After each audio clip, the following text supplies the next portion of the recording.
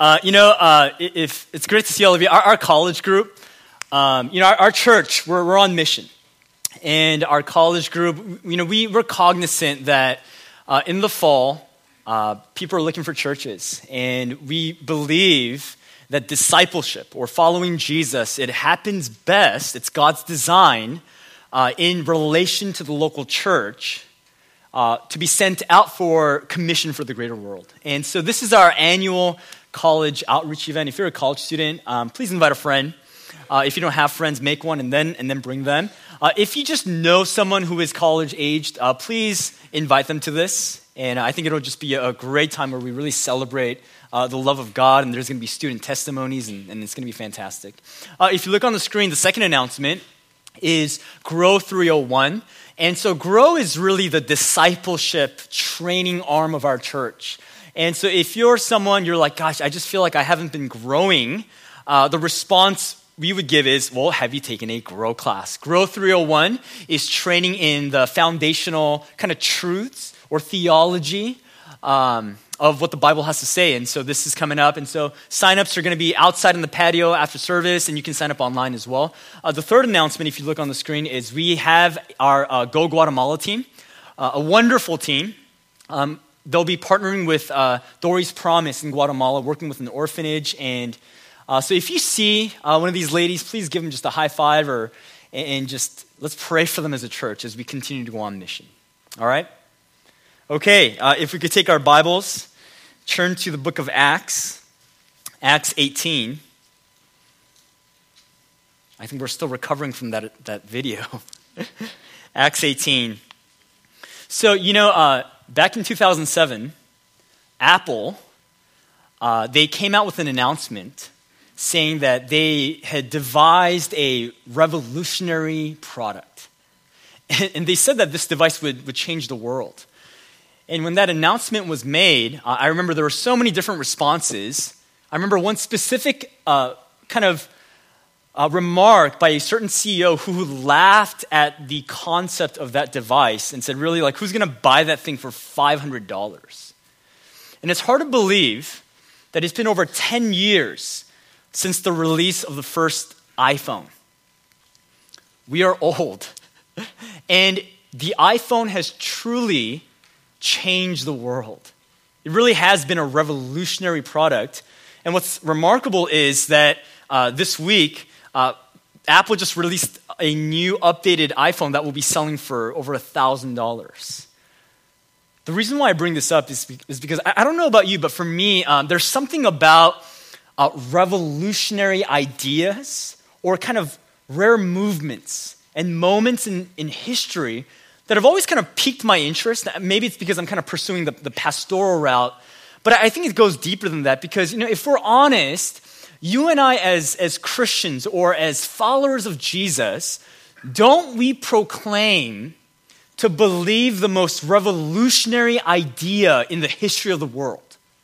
Right? I mean, you and I, we say, when we affirm that God, the creator of the universe, has broken into human history to unite all things, to reconcile all things back to himself, centered on the life and the death and resurrection of Jesus our Lord. And we believe that God is calling back sinners to himself. I mean, you and I actually believe that's the good news, the gospel. I mean, there could be no idea more revolutionary than that. And when we examine human history, the gospel really has revolutionized or changed the world. I mean, today there are millions of people who claim allegiance to Jesus, which is remarkable considering that just 2,000 years ago, it started off as a band of a few small, scared followers of Jesus who were kind of praying in an upper room to what it is today.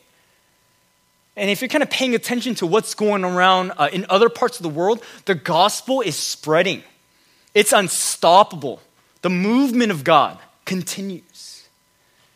And that's really exciting. And we can affirm that. But, for us, as our church has been kind of on mission, have you ever considered what would it look like for there to be some type of gospel movement some type of gospel moment, a type of like spiritual awakening that could happen potentially here in Southern California. And just dream with me for a moment. Just let's allow our imaginations to run wild a little bit.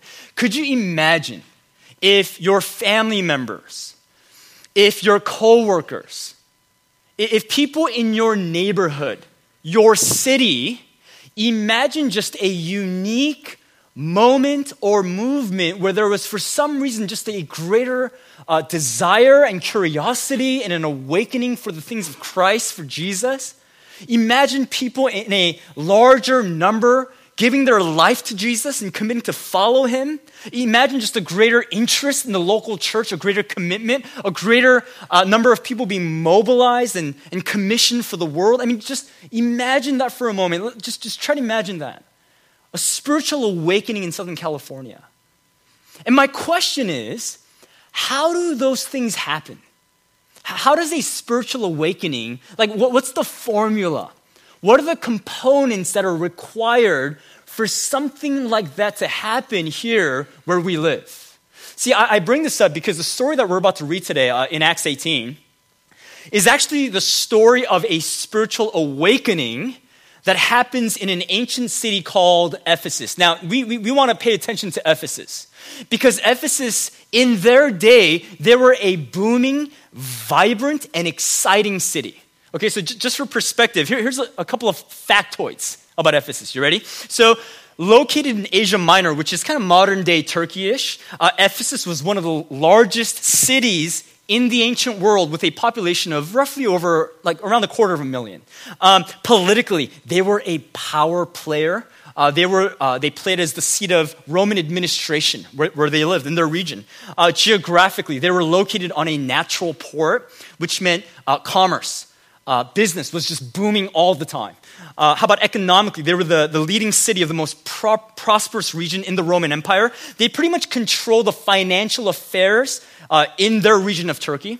And so this was Ephesus. It was a booming, thriving, cosmopolitan city. And it gets better because they were extremely spiritual. There were about 50 gods and goddesses that were worshipped in that city. And in fact, Ephesus, they had kind of made a covenant and entered into agreement with their personal god, the Greek god of Artemis, as we'll kind of see next Sunday. They were a very spiritual people.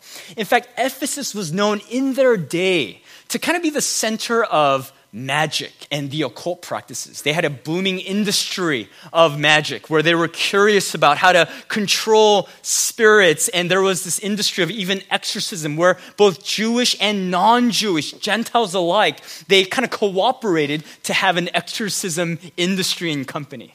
In other words, when you kind of see what Ephesus was like, they were like Southern California. Booming, vibrant, maybe not religious, but certainly spiritual. But here's what happened in Ephesus. There was a spiritual awakening. Something happened in that city where there was a greater awareness and desire for Jesus. And in fact, please don't turn me. I'm just going to read the description of the spiritual awakening that happened, okay? This is the description in Acts 19:18. Listen to this. Also, many of those who are now believers, they came confessing and divulging their practices. And a number of those who had practiced magic arts, they brought their books together and they burned them in the sight of all. And they counted the value of them and found that it came to 50,000 pieces of silver. So the word of the Lord continued to increase and prevail mightily. Okay, so, back then they didn't have a lot of books. They didn't have Amazon Kindle deals. Okay, so they had scrolls which were expensive and rare. And yet the city, not everyone repented. Not everyone came to Jesus. But enough came to the point that when they burned these magic scrolls and books like LeBron James had just left their city and they're burning the jerseys, okay, it came to a total of 50,000 pieces of silver. Okay, so just for perspective, that's about 50,000 days worth of wages. So when you do the modern equivalent, pre-tax minimum wage, this is about over $4 million worth of books that are being burned. So you know something spiritual. There's some type of awakening when people are willing to turn to Jesus to the point that it really, really hurts their financial pocket. Like when an actual industry, the magic industry, when the kind of socioeconomical kind of sphere and ethos of the city turns upside down, spiritual awakening has happened. So my question is, how? How did this happen at a remarkable city like Ephesus? And furthermore, what can we glean and learn where maybe that can inform how maybe we can see a spiritual awakening potentially in here, Southern California? And so we're going to kind of discover this together by going back to the beginning of the story of Ephesus, and let's see what happens. All right, so take your Bibles, Acts 18:24. Let's see how this spiritual awakening comes to be. Verse 24 says, "Now a Jew named Apollos, a native of Alexandria," that's the intellectual center of Egypt, "he came to Ephesus." Okay, that's good news. "And he was an eloquent man, competent in the scriptures. He had been instructed in the way of the Lord, and being fervent in spirit, he spoke and taught accurately the things concerning Jesus." Okay, so stop right there. So right off the bat, the beginning stages of what happens in Ephesus, it's going pretty well, right? Because in our minds, if there's a spiritual awakening that's supposed to happen, I mean, you need some kind of like charismatic figure at the center, right? At the epicenter of the movement. You know, he's got to be a good speaker. He's got to know his Bible. And so this seems like it's good news, right? So let's continue back in the story. "He spoke and taught accurately the things concerning Jesus, though he knew only the baptism of John." Verse 26, "He began to speak boldly in the synagogue, but when Priscilla and Aquila heard him, they took him aside and explained to him the way of God more accurately." Thank God. Verse 27, "And when he wished to cross to Achaia," what? "The brothers encouraged him and wrote to the disciples to welcome him.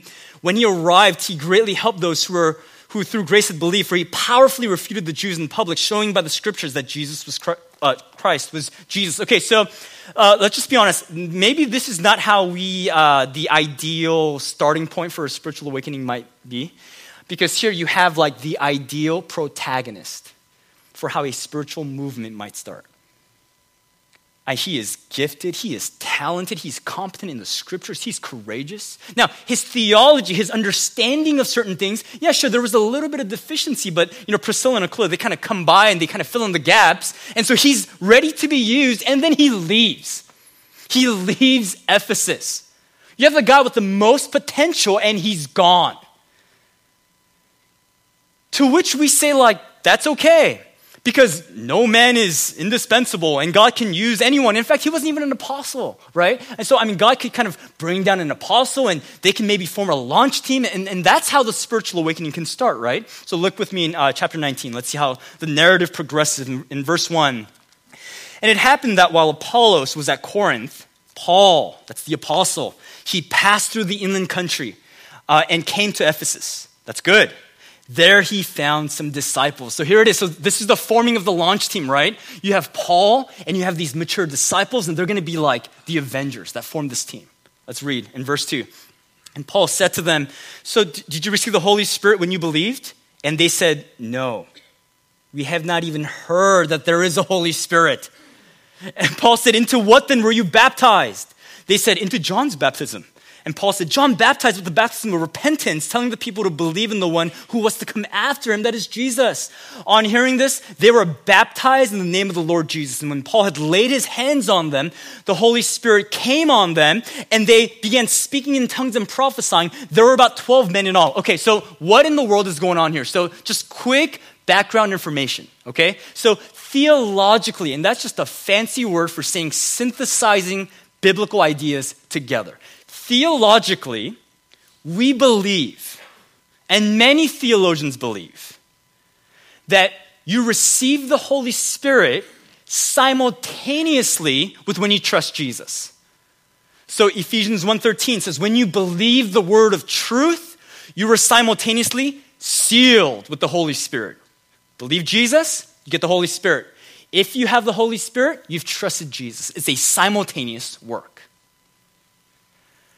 But in the first century, in the book of Acts, which is a historical account of a unique period of time in which there were apostles writing scripture, belief in Jesus and receiving of the Holy Spirit were not always simultaneous. In their day, some would actually receive the Holy Spirit subsequent to or after believing the news of Jesus. Now, why? Why would that happen? Well, because in their day, the gospel was going into unreached regions where people had not even heard the name of Jesus. So if someone heard the name of Jesus, how were they or anyone supposed to know that they had believed the gospel, that they had even believed the right gospel? The only way to verify that was through authentication or verification by apostolic authority. Meaning an apostle would come into the region and say, hey, so what did you guys believe? And they would say the gospel and they'd be like, wow, you guys really did believe the gospel. And heaven would confirm that authentication by sending the Holy Spirit. So we see this happening in Samaria in Acts chapter 8. We see this happening again in Cornelius, which is a Gentile region, in Acts chapter 10. Okay, so here's the point that I'm trying to make. These guys, Ephesus is a very green Christian space and environment. These guys are new Christians. Paul's like, hey, you guys ready to form the launch team? Have you heard of the Holy Spirit? No. We haven't even heard that there is a Holy Spirit. Oh my goodness. So here you have the apostle trying to form a launch team to do something in Ephesus. And he's like, hey, let's do this. Are you ready to do all this stuff? And they're like, can we do Christianity 101? So here's what you have. You have the one intellectual, gifted guy leave. He's gone. The launch team at Ephesus, green. Very, very young. Forget spiritual awakening. Paul has to do Bible study 101 with these guys, right? Okay, quiz time. Who's the Holy Spirit? Wrong. Okay, we got to go back. Do it all over again. This is not a launch team for some type of spiritual awakening. This is just training ground for young Christians. Now, you might be saying, yeah, but at least they had Paul the apostle. But was his ministry in Ephesus even that effective? Look with me in verse 8. And Paul, he entered the synagogue, and for 3 months he spoke boldly, reasoning and persuading them about the kingdom of God. But when some Jews, when they became stubborn and continued in unbelief, speaking evil of the way before the congregation, Paul withdrew from them, and he took the disciples, the 12, with him, reasoning daily in the hall of Tyrannus. This continued for 2 years, so that all the residents of Asia, they heard the word of the Lord, both Jews and Greeks. So let's be honest, was Paul effective?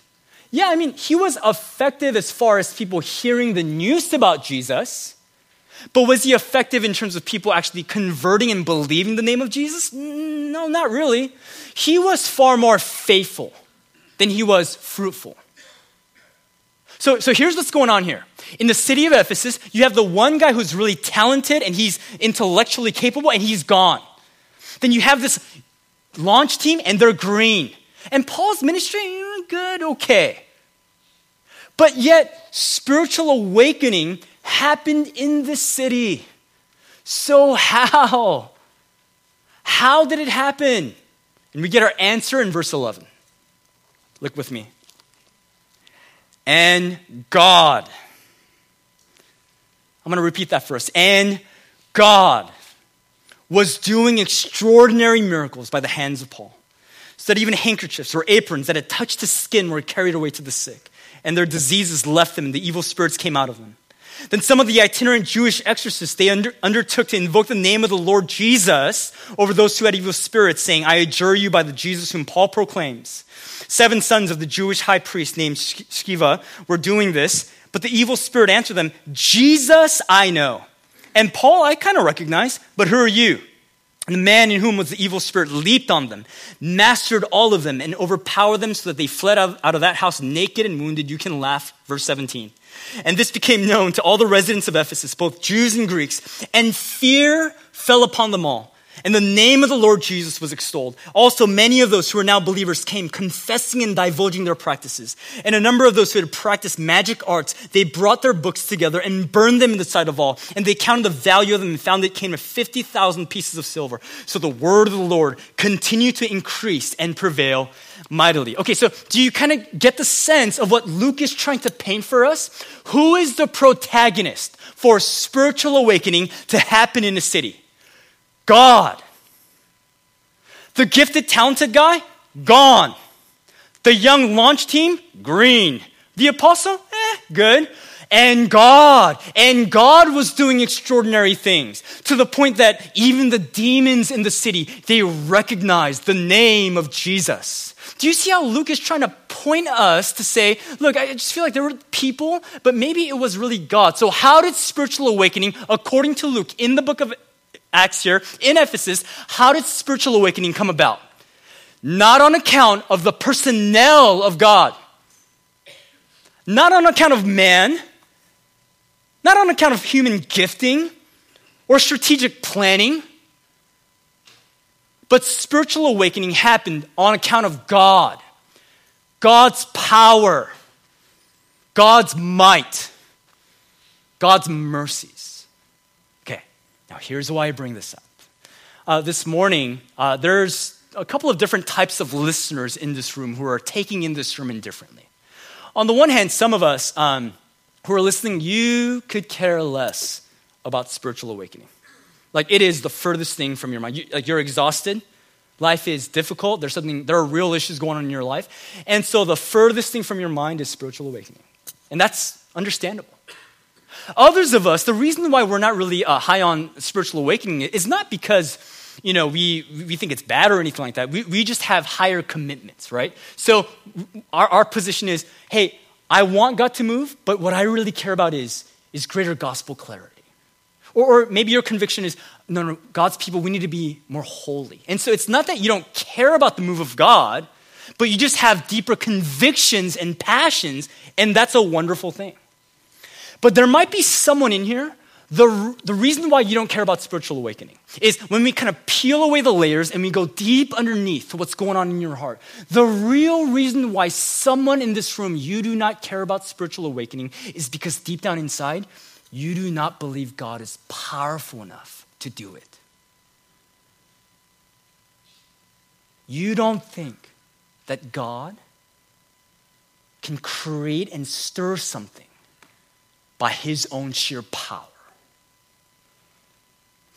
Sure, we objectively believe that God is powerful. Or we might even teach our children stories of the Bible. Look, see how mighty God is. He split the Red Sea.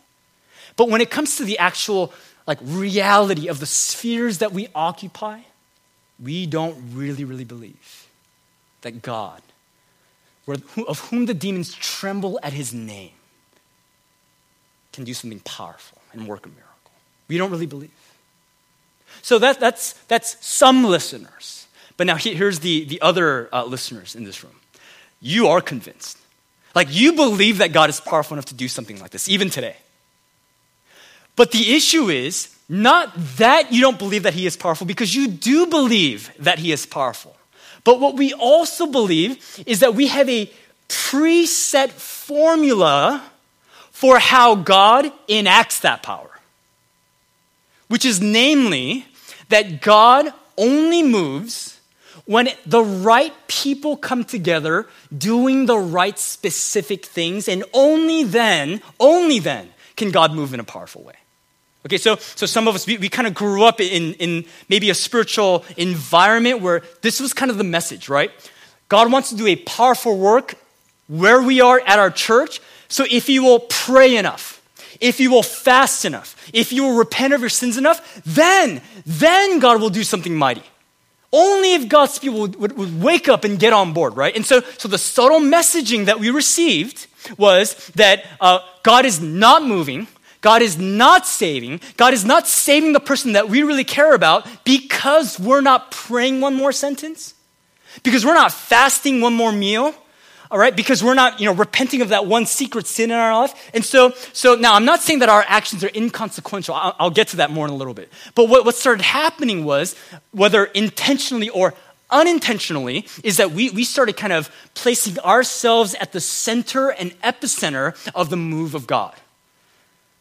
As if God, who is so mighty and powerful, was trapped and limited surely just by the works of his people.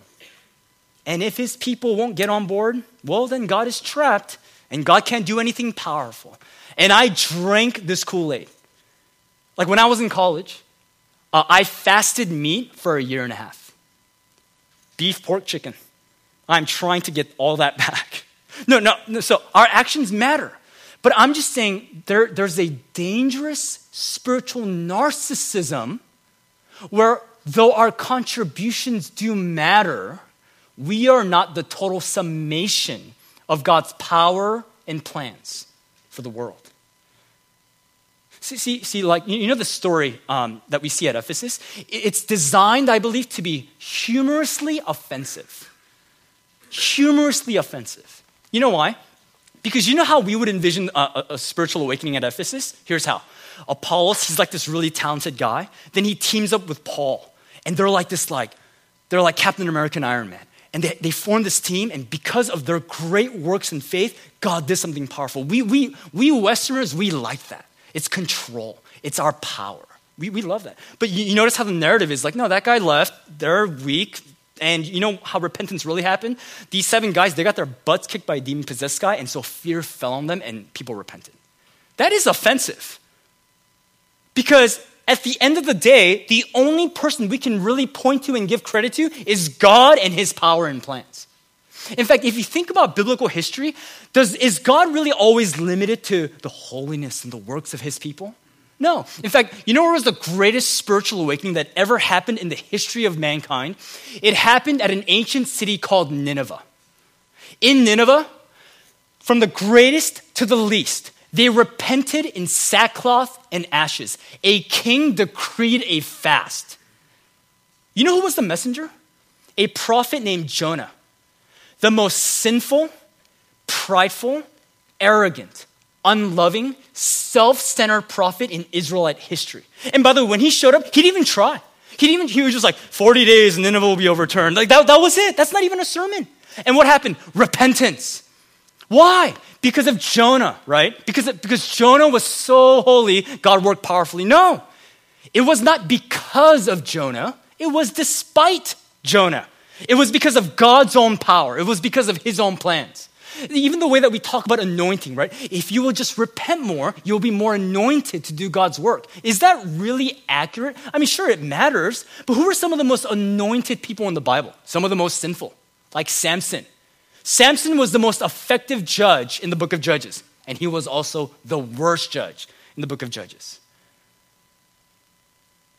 Look, I'm just saying, maybe the spiritual awakening thing is more dependent on God than it is us, and we have to be careful to place ourselves in the right place. I love what Martin Lloyd-Jones said. He said, a revival is a miracle. It is a miraculous, exceptional phenomenon. It is the hand of the Lord, and it is mighty. A revival, in other words, is something that can only be explained as the direct action and intervention of God. It was God alone who could divide the Red Sea. It was God alone who could divide the waters of the rivers of Jordan. These were miracles. Hence, the reminder of God's unique action of the mighty acts of God. And revivals, they belong to that category. Men can produce evangelistic campaigns, but they cannot and never have produced a revival. Now, our prayers absolutely matter. It matters because it's not superstitious. It's not a superstition. Like, the more that we pray, we build more spiritual points. And it's like that video game where once you get to enough points and you press all the buttons, it supercharges the church's activities. It's like when Mario eats the star. And prayer is the star. And so you have to get more. And no, that's not why prayer is powerful. Prayer is powerful because of the one to whom we pray to. Because God, his word and his plans are powerful. See, what we do matters because it's preparatory work. We sow, we water, we strengthen other Christians, we share the gospel. It's preparatory work, just like how John's baptism of repentance was preparatory work for Jesus' baptism of the Holy Spirit. But we do preparatory work, but God does the power work, and only God alone. And so this brings us to two invitations and considerations for us this morning. The first one is, will you dream and hope for a spiritual awakening to occur in your lifetime? I'm not talking about wishful thinking, but I'm talking about a yearning that comes not from confidence in ourselves, but a confidence because of the power of our God. And for some of us, you may feel like, yeah, but my generation, we failed. If you feel that way, will you still pray for this next generation, the KKC kids and their generation? But the second invitation is, will you engage in preparation work today, trusting God's power work tomorrow? How do we do that? Yeah, we pray. We have to pray. But there's two other preparation work that we see from this passage that we read. Here's the first one. Pouring into other Christians. Pouring into other Christians. You know, I don't want us to lose in kind of the hoopla of what happened at Ephesus. Priscilla and Aquila's gracious work in pulling aside Apollos and saying, hey, can we mentor you a little bit? Because you're gifted and stuff, but there's a couple of screws that are loose. We want to help tighten those things. We must not lose in the hoopla of Ephesus. Paul taking those 12 disciples, and for 2 years, he preached at the Hall of Tyrannus with them, meaning he was training them. How do we not know that the work of Apollos, there's still ripple effects today? How do we not know that when the church at Ephesus was established, some of these very 12 disciples whom Paul mentored rose up as leaders in the church of Ephesus? We don't know that. So we must pour in. And you know, I realize that this is kind of a nebulous and uncomfortable subject, right? Because it's like, I don't know all that much stuff. Plug for Growth 301. But, you know, I don't know that much. And, you know, what if I get something wrong? What if someone asks me a question and I have no idea? You know what I've discovered? A lot of the pouring in is just relational conversation. It's just sitting down with someone and just asking them questions and they feel encouraged. Like, you know, a couple of weeks ago, I had the opportunity to sit down with a deacon at our church and just talk about life and church. He doesn't know this. And in fact, he doesn't even know that I'm talking. I was going to put this in the sermon, okay? But I left so encouraged.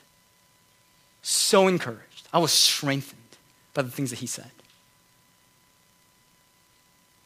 You know, some of it doesn't even have to be conversational. A lot of it can just be practical, right? So like, here's an example. Our college students they're a little crazy. We have a group of Pepperdiners, Pepperdine University from Malibu. And then some of them said, hey, we're going to organize rides for Pepperdine students. And so this past Friday, they brought a bunch of Pepperdine students. And if you check their Facebook group, it's like, hey, fill this out. Do you want to come on Friday? If you come on Friday, do you need to get a ride back? Do you want to sleep over in the OC? Right? Can you want to come Sunday? It's just simple, practical stuff that still pours into others.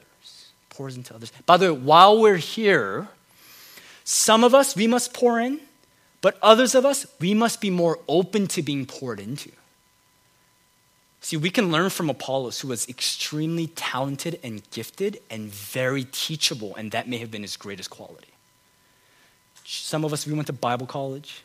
We read some theological work, but maybe our hearts are not open to being poured into. So we must pour into others and be poured into. The second preparation work is persist in pouring into someone who doesn't know Jesus. Persist, that's the key word. Persist in pouring into someone else who doesn't know Jesus. You know, Paul wasn't the one who was really effective. But I don't want us to miss that he was in Ephesus longer than any other city of all of his missionary journeys. He was there for 3 years. It says daily reasoning in the hall of Tyrannus.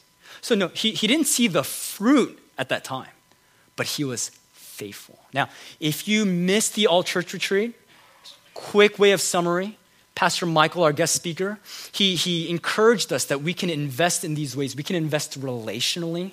Someone is in our life, they just need relationship. But someone else in our life, it might be more of, hey, I want to invite you to church. But for someone else, it might actually be us sharing our story, our testimony, and weaving in the gospel in that testimony. Now, we might not be fruitful, but will we be faithful? Pour into other Christians, but persist in pouring into someone else who does not know. And then in the end, we just wait on God. And we just say, God, we're doing the preparation work. But we're going to trust you in your timing to do the power work. You know, if I could close with this, think for a moment of your own salvation. Did you save yourself? Did that one really faithful pastor, did he save you? Did the prayers of mom and dad, or our good friend, or the invitation? No, that was all just preparation work. But who had the power to save someone like you and me? It was God himself. Not only did he have the power, but he had the desire, the love. He wanted to save you. He wanted to bring you to himself, to the point of crucifying his son on a cross. So if God can have the power and the desire to save someone like you and me, then maybe he also has the power and the desire to save someone else somewhere. But it's going to be up to him in his power. Let's pray.